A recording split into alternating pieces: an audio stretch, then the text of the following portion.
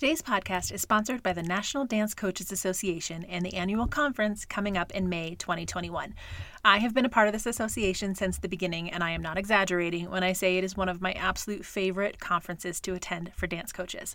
This year, the conference is in person, and I definitely need that personal connection now more than ever. I am counting the days. But here's the real deal and why I wanted to share this with you. Besides obviously being a good time with friends, the conference includes a full schedule of motivational and truly informative sessions to put some oomph back in your dance team life. And even better, one NDCA credential is included in your registration fee.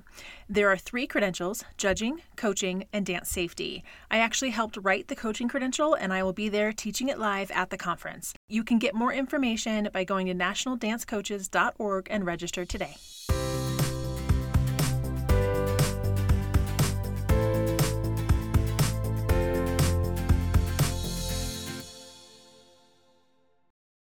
As dance educators, we often have to make difficult and emotional decisions. It might be tryouts for a school team or studio decisions about what level of company dancers should be at or which routine they're in.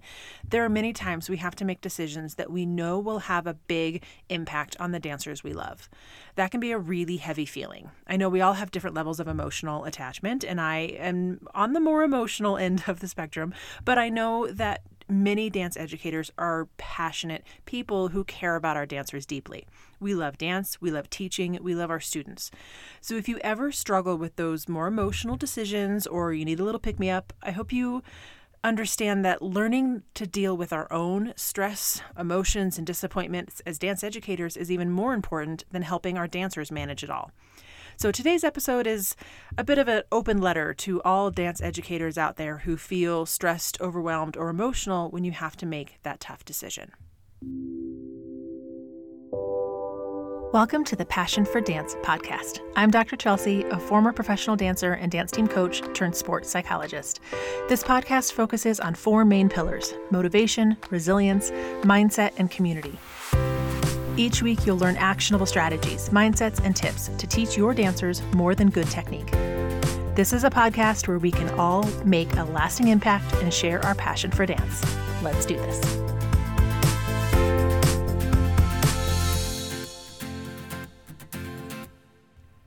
I have a love-hate relationship with the tryouts and auditions.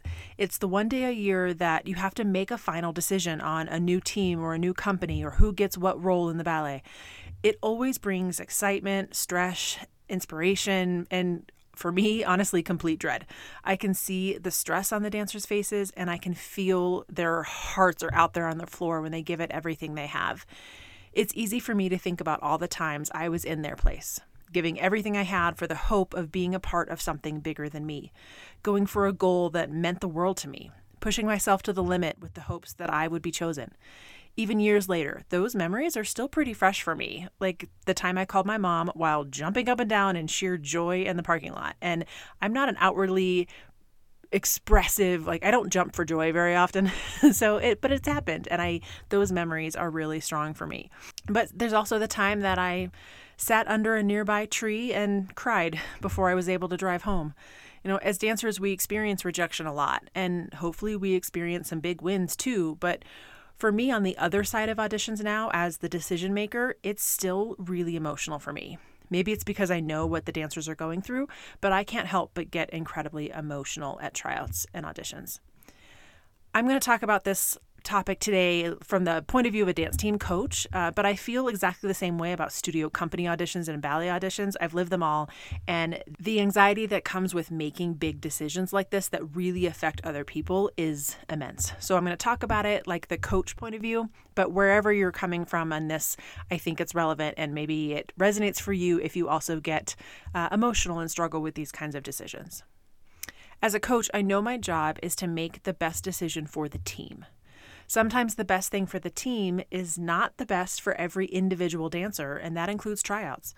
While it may be best for one junior who is hardworking and has done really well on JV to have a chance on varsity, taking her with a lack of team-required skills is not the best thing for the team. It may be the best for a new freshman to be given a chance, even if her incoming grades aren't up to par. But what's best for the whole team is to have a group of people who remain eligible all year. Tryouts are the time of year when balancing individual needs and team goals is unbelievably challenging. I think that's what I learned on the decision maker side that I didn't understand as a dancer. You may be able to handle it as an individual dancer, but you may not fit into the big picture of what they're looking for. That audition I was telling you about where I just cried under the tree outside before I could drive home, I was so upset because I knew I was good enough. I knew I was as good as the dancer who got it, but what I didn't understand then was that I didn't fit the bigger picture of what they were looking for. Now, as the one making those decisions, I carry that weight really heavily. I know I have to make the decision for the greater good, but that means I'm probably now the one sending someone else home in tears, and I don't take that lightly. This battle between what's best for each dancer and what's best for the group leaves me with numerous sleepless nights. Nights where I run through different scenarios in my head, nights where I have intense debates with myself over how to make the right call, nights where my heart and my head hurt so bad I can't drift off to sleep no matter how tired I am, and nights where I actually go home and cry because I am not sure I did the right thing. I know the power of my decisions. The choices I make during these auditions will change someone's life. That is a heavy burden for me and one that I wrestle with every time. And I don't mean that every dancer is meant to be on my team, and if I don't take her, it's ruining it for her. That's not what I'm saying. But I mean that for some, taking that dancer or not, giving them that role or not, is changing the path in their life, for better or worse. One of my good friends gave me this great advice, and I want to share it now in case it helps you too. She told me, I truly believe that everyone has a purpose and a path in life, and this team may not be her path. By taking her when she isn't ready, you're keeping her from that path.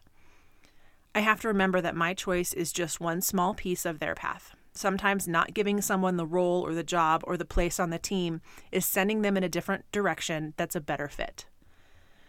Because of the audition that I didn't get that caused all those tears, my path completely changed. Many years later, I'm grateful for that shift because it's brought me the incredible dance life I have now. But even though at the time I was devastated, I know what I learned from that experience is invaluable and has served me over and over again.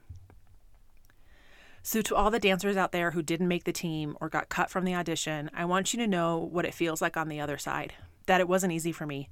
I thought about it for days or even weeks before and after tryouts. Sometimes I thought about going back and changing my mind. Sometimes I lost sleep over it. Okay, a lot of times I lost sleep over it. Sometimes I cried. In some cases, I never really let it go.